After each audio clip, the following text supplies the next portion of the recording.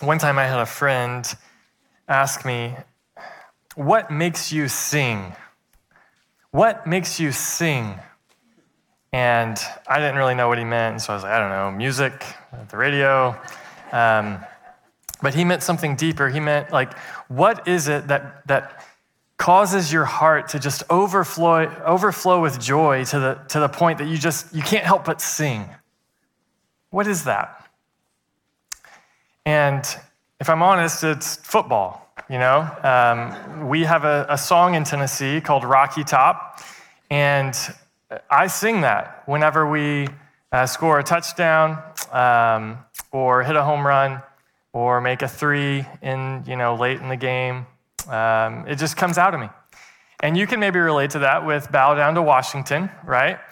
You've got a song that you might sing, maybe Pride that you just have, and it overflows in song. Maybe love is what makes you sing. You and your honey, you've got a song, and y'all just, when that song comes on, man, you just start thinking back to, your first dance or some romantic moment. When I hear the song Forever Like That by Ben Rector, it's just like, oh, Courtney, I love her, it makes me sing. People, something weird happens, I've noticed now that I've got little young kids. When there's a baby, a lot of times somebody will just be holding the baby and we'll just start looking at the baby and we'll just start singing a song. And that doesn't happen really in any other, context where you're just like hanging out and somebody just starts singing.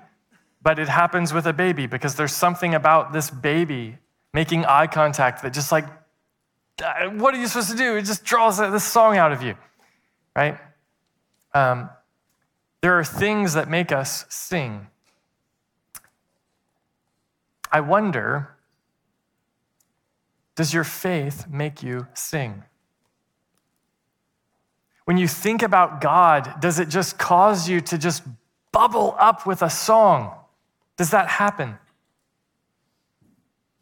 Isn't it interesting that so much of the church and so much of the Christian faith is centered around singing? Like, you could go to different church services all over the world in different languages, and there would be lots of different customs, things that people wear and things that people do when they get together. But in almost every situation, there's going to be a time where people stand and sing. Why is that? Why is singing so central to Christianity? We even have an entire music industry that's just Christians writing songs. And we could be cynical about that. Some of that's just, they know that there's some money there to be made. But why is there money to be made for Christians with music? Why is that a thing? It's interesting, in Islam, there's actually a debate about whether or not singing is permissible in worship. Is it haram or not haram? Is what they debate. But in Christianity, singing is expected. Why? What makes us sing? Maybe, if you're anything like me, life can have a way of stealing your song. Maybe when you start to feel stressed about things, your vision for, this joyous, singing thing starts to, and you live your life like this, on a computer, hunched over, thinking about the next problem. Or maybe the guilt and shame that you feel over something that you've done has stolen your song. Or maybe the pain of just years being compounded on top of you has just caused your heart to grow cold. The book of Psalms, and throughout the Bible, has a simple message, and that is, there is reason to sing. And the reason transcends all the things of this earth, and the reason that we have to sing transcends all of our circumstances. We have reason to sing because we have a great God. And I think that one of the greatest things that the church could do to recapture our witness, to become compelling again. If you're here and you're not a Christian and you're like, what's the whole thing about? I think more than anything, what the church needs to get back is a right view of how great our God is. We have reason to sing, not because of the weather today, not because of UW's football team, not because of the Seahawks, not because of the Mariners, not because of how beautiful the Pacific Northwest is. We have reason to sing because there is a great God. And that's the point of Psalm 145. Psalm 145, this is on page 500 something, 551. If you have a Bible and want to follow along. Psalm 145 is a song of praise written by David. And in verses 1 through 3, he introduces us to the whole point of the psalm. He says, I exalt you. I lift you up. I talk about how great you are. I exalt you, my God, the King. And I bless your name. That is, I want to do everything I can to make you happy, to just bless you forever and ever. I will bless you every day. I will praise your name forever and ever. Why? Verse 3. Because the Lord is great and is highly praised. His greatness is unsearchable. Here's the point of Psalm 145. We have a great God, so we should worship greatly. We have a great God, so we should worship greatly. This God is so great, it says that his greatness is unsearchable. You can't Google his greatness. It's like the depths of the ocean. We don't even know what's down there. The Pacific Ocean is so freaking huge, and we have no clue what kind of creatures might be hanging out down there. And what's even deeper than that is God's greatness. The stars, we could sooner count them. We just sang. We could sooner count the stars than name his greatness. It's like counting the grains of sand at the beach, trying to capture his greatness. It's unsearchable. And there are certain things in life that are so great, to not respond greatly is offensive. Yesterday, our house was this massive disaster because we had hung these shelves like 2 years ago, and we didn't put them in studs because at the time we didn't think we needed to. And then I noticed right before we went on vacation a few weeks ago that they were starting to come out, all right? And that's because I'm not the smartest guy around the house, okay? And so they started to fall, and so we took them down. But that just meant that everything that was on the shelves was everywhere in the house. And the shelves are just laying in the floor, and we've got kids running around, so there's just like everything we own makes its way into our living space, and just gets left everywhere. And so yesterday, the house was like an absolute disaster. And I was outside doing a few things with the girls, and I came back in, and the whole house was straightened back up. Now, let me tell you what would have been completely offensive. For me to walk in and be like, hey, babe, would you mind helping me with, no, wow, how did you pull this off? This is incredible. You're incredible. It would have been completely offensive for me to notice this great thing that Courtney has accomplished and just ignore it or go on without acknowledging it. And that is a small, minuscule representation of what God deserves for his greatness. We have a great God, so we should worship greatly. Well, what makes God so great? 10 things. 10 things. My hope is that we just take a big bucket of water of God's greatness and we just soak you today with God's greatness. What makes God so great? 10 things. This is the outline for the sermon. Number 1, his mighty actions. His mighty actions. Look at verse 4. One generation will declare your works to the next and will proclaim your mighty acts. I will speak of your splendor and glorious majesty, your wondrous works. They will proclaim the power of your all-inspiring acts and will declare your greatness. They will give a testimony of your great goodness and will sing joyfully of your righteousness. God's works, what he's done, they're powerful and wondrous and inspiring.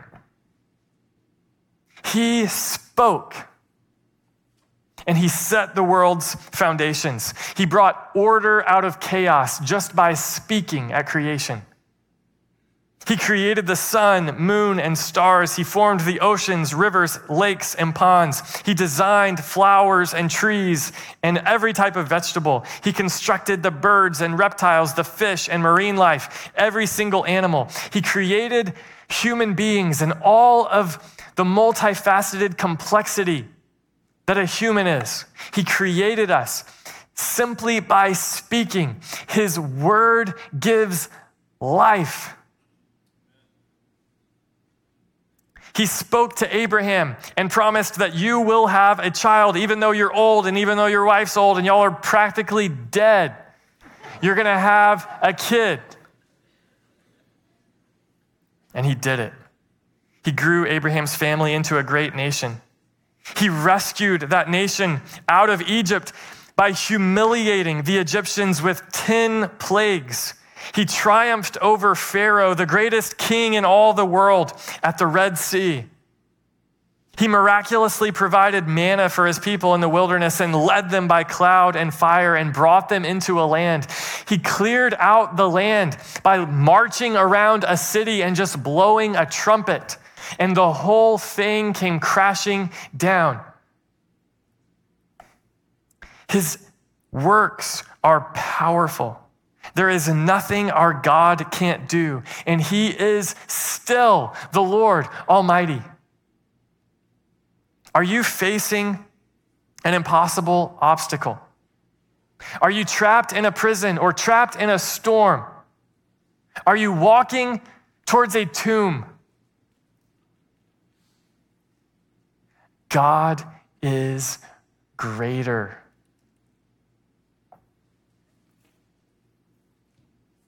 Whatever your greatest threat, God is greater.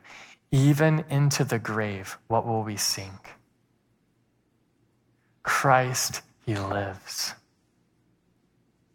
There is nothing our God can't do. What a great God we have. So we should worship greatly. Number 2, God's majesty makes him great. Look at verse 5. I will speak of your splendor and glorious majesty. What does the word majesty mean? It just means God is beautiful. He's brilliant. He's clothed with splendor and glory. In Ezekiel chapter 1, Ezekiel gets this vision of God, and he says, there was a brilliant light all around him, like that of a rainbow in a cloud on a rainy day. This was the appearance of the likeness of the Lord's glory. When I saw it, I fell face down. It was so bright, so beautiful, he couldn't help himself. He just had to fall down. A theologian named R.C. Sproul once wrote, I'm afraid that the idea of the beauty of God has been all but eclipsed in our contemporary culture, both in the secular community and in the church as well. I've said many times that there are 3 dimensions of the Christian life that the scriptures are concerned about: the good, the true, and the beautiful.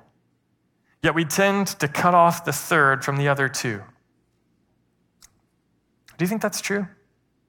As a church, we care about morality. We care about truth, goodness, truth, but beauty?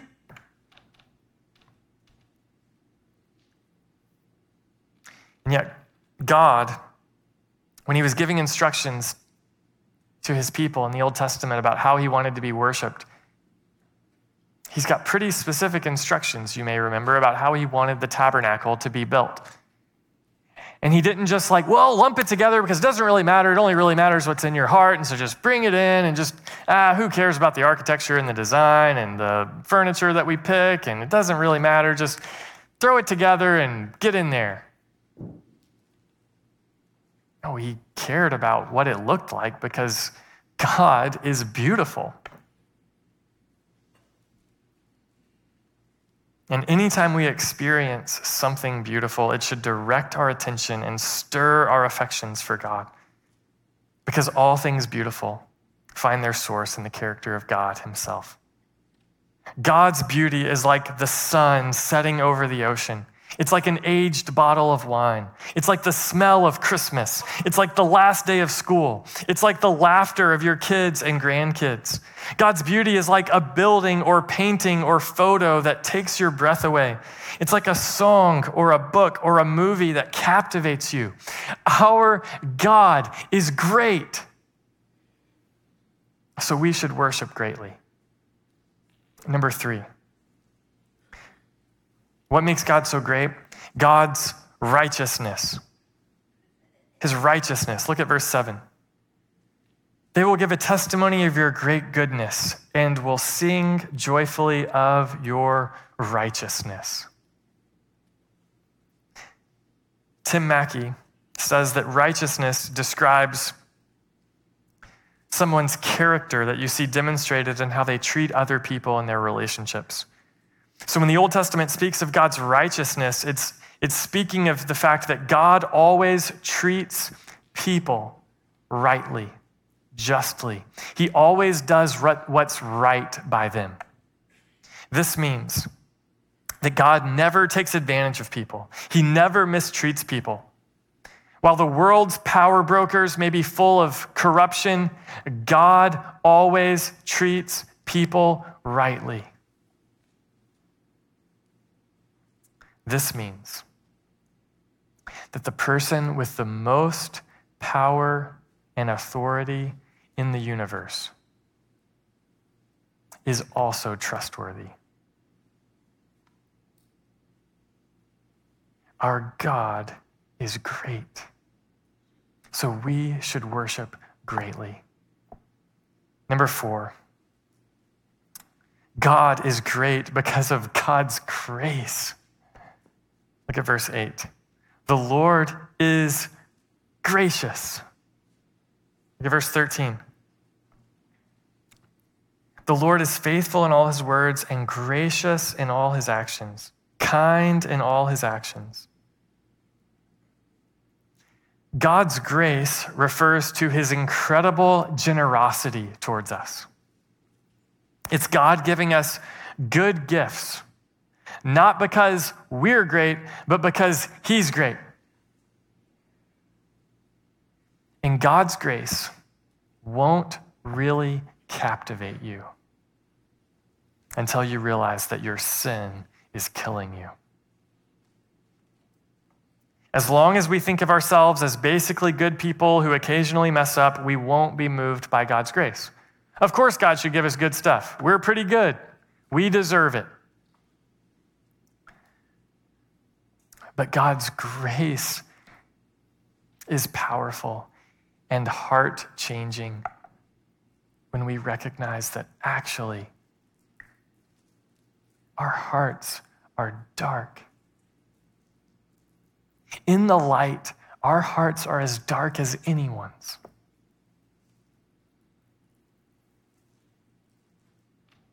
When we realize that we are desperately wicked, drowning in our sins and sinking towards eternal misery, God's grace will become our most cherished prize. Romans 3:23 and 24 capture this dynamic. Romans 3 says, "For all have sinned and fall short of the glory of God." That's the bad news.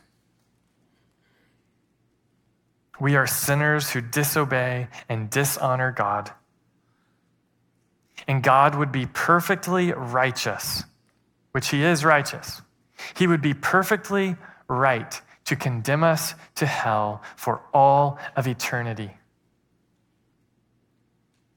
But God is great and gracious. And so here's what else is true. All have sinned, but they are justified freely by his grace through the redemption that is in Christ Jesus. The word justified means righteous. We are not righteous. God is righteous. That is, he always acts rightly towards us, but we are not righteous. We don't always act rightly towards God or towards our neighbor. But we can be made righteous. We can be made right with God. And we can be made right with our neighbor. How? By his grace, through the redemption that is in Christ Jesus. Even while we are sinners, God is generous to us. And in his great grace, he gives us his Son, Jesus. And in Jesus, we find everything we need. God is great. So we should worship greatly. Number 5. What makes God so great? God's compassion. Look again at verse 8. The Lord is gracious and compassionate. Verse 9, the Lord is good to everyone. His compassion rests on all he has made. God's compassion means that he cares about us. He cares about you. Think about that. When we're hurting, he cares. When we're sick, he cares. When we're lost, he cares. When we're stressed, he cares. He cares.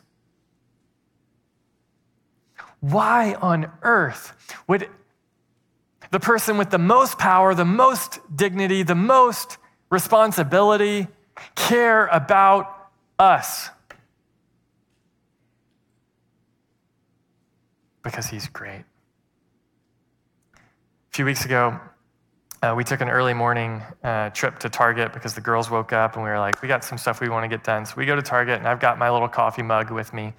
And somewhere along the way in the store, I was looking at something and I set my coffee mug down. And I didn't realize till we had already left that area of the store. And then I couldn't find it. And so I'm like, it's not that big of a deal, except that it's this really nice mug that apparently Courtney got for free and she didn't want to lose. And so then I was like, never mind, we got to find it. And so I start looking through the store and, we're going over and over and over. And finally we took the girls back to the car and I went back in just to look by myself one time. And I was, we were asking customer service and yada, yada. And so then I start praying, God, would you help me find this little coffee mug? But here's how sick my little heart is, okay? there was something else that I had already been praying about that week that I really wanted God to do. And so after I prayed, God, help me find this coffee mug, I said to myself and to God, I said, but wait, if you're only going to give me one of these things, I don't want it to be the coffee mug, okay? So if you're only going to answer one prayer this week, I don't want to waste it on the coffee mug, okay? So give me this other thing more, okay? I just want to clarify, this is what I care about more, okay? Now, here's why that's a sick little thing in my heart, okay? Because it assumes that God is not compassionate. He doesn't really care. Look, he's going to twist, his arm's twisted every once in a while. He's got to give me something. But I'm like, so wait a minute, stop. I'm only going to get one good thing from you. That is not the way our God is. He's not punitive. He's not, I'm keeping tally of the things that, let me calculate if you are owed this. That's not how our God is. He's greater than that. He's compassionate. So we should worship greatly. Number 6, God is great because of his patience. Look at verse 8. The Lord is gracious and compassionate, slow to anger. He's slow to get angry. You've heard of someone being quick-tempered, haven't you? God is long-tempered. He's slow to anger. This is so different than us. We are in a hurry. If you're slow, you're a loser. We're quick to be offended. If you don't cancel someone, you're endorsing their every sin. We're quick to react. We need an immediate opinion in response to every news story. God is slow to anger. And why? For what purpose is he slow to anger? Is he weak? Is he a pushover? Is he indecisive? No. 2 Peter chapter 3, verse 9 says, the Lord does not delay his promise, as some understand delay, but is patient with you. And here's why. Not wanting any to perish, but all to come to repentance. God wants even the most stubborn to come to their senses and come home. And sometimes that takes time. And so God is patient. What a great God he is. So we should worship greatly. Number 7. What makes God so great? God's faithful love. Look again at verse 8. The Lord is gracious and compassionate, slow to anger, and great in faithful love. His grace, compassion, and patience are evidence of his faithful love. God refuses to forsake his people. We may fail, but his love never fails. Our love may grow cold, but his love is a consuming fire. We are great sinners, but he is a greater Savior. Our sins are many, but his mercy is more because he is faithful in love. David could trust God's faithful love because of what he knew about Israel's history. He knew the story of Abraham and how sinful he was and how God still blessed him. He knew the story of Moses and how sinful he and all the generation were and how God still blessed them. He knew the story of Joshua and Gideon and Samuel and how God had provided for his people and continually stuck with his people. He knew of God's faithful love in Israel's history. He also knew about God's faithful love in his own family. He'd heard the story of his great-grandmother Ruth marrying Boaz and how God had provided for them and been faithful to them. He had seen his dad be a respectable man and his dad's love in return for God's faithful love to him. He knew about that. And he knew about God's faithful love in his own life. David had seen God help him defeat Goliath. He had helped him escape Saul. He had experienced God's forgiveness for a number of gross, despicable sins. David knew of God's faithful love because of what he knew about the past, what he knew about his family, what he knew about his own life. But we can trust God's faithful love for even greater reasons. Because God proves his own love for us in that while we were still sinners, Christ died for us. Romans 5, verse 8. Romans 8 says, "Who can separate us from the love of Christ? Can affliction or distress or persecution or famine or nakedness or danger or sword?" Think about all of those categories. Can they separate you from God's love? No. Why? Because he's great. No, in all these things we are more than conquerors through him who loved us. For I am persuaded that neither death nor life, nor angels nor rulers, nor things present nor things to come, nor powers, nor height, nor depth, nor any other created thing will be able to separate us from the love of God that is in Christ Jesus our Lord. What a great God we have. So we should worship greatly. Number 8. His glorious kingdom makes him great. Look at verse 10. All you have made will thank you, Lord. The faithful will bless you. They will speak of the glory of your kingdom and will declare your might, informing all people of your mighty acts and of the glorious splendor of your kingdom. Your kingdom is an everlasting kingdom. Your rule is for all generations. God's kingdom is the place where God will reign with his people. In the Old Testament, David, the one who's writing this psalm, David was promised that God's kingdom would be established through one of his sons. One of his sons would be a king who would reign over God's kingdom for all generations.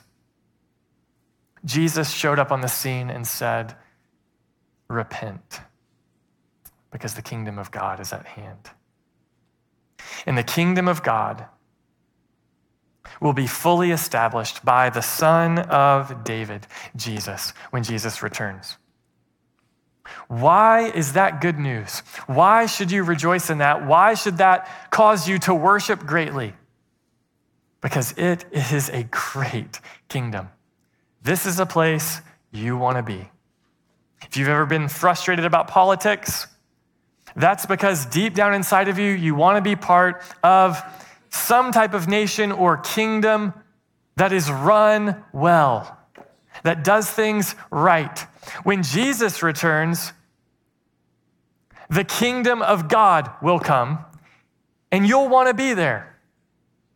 You've never seen traffic flow so well like it'll flow in this kingdom. You've never seen legislation that made so much sense. You've never seen justice roll like there will be in this kingdom. You've never seen equality like there will be in this kingdom.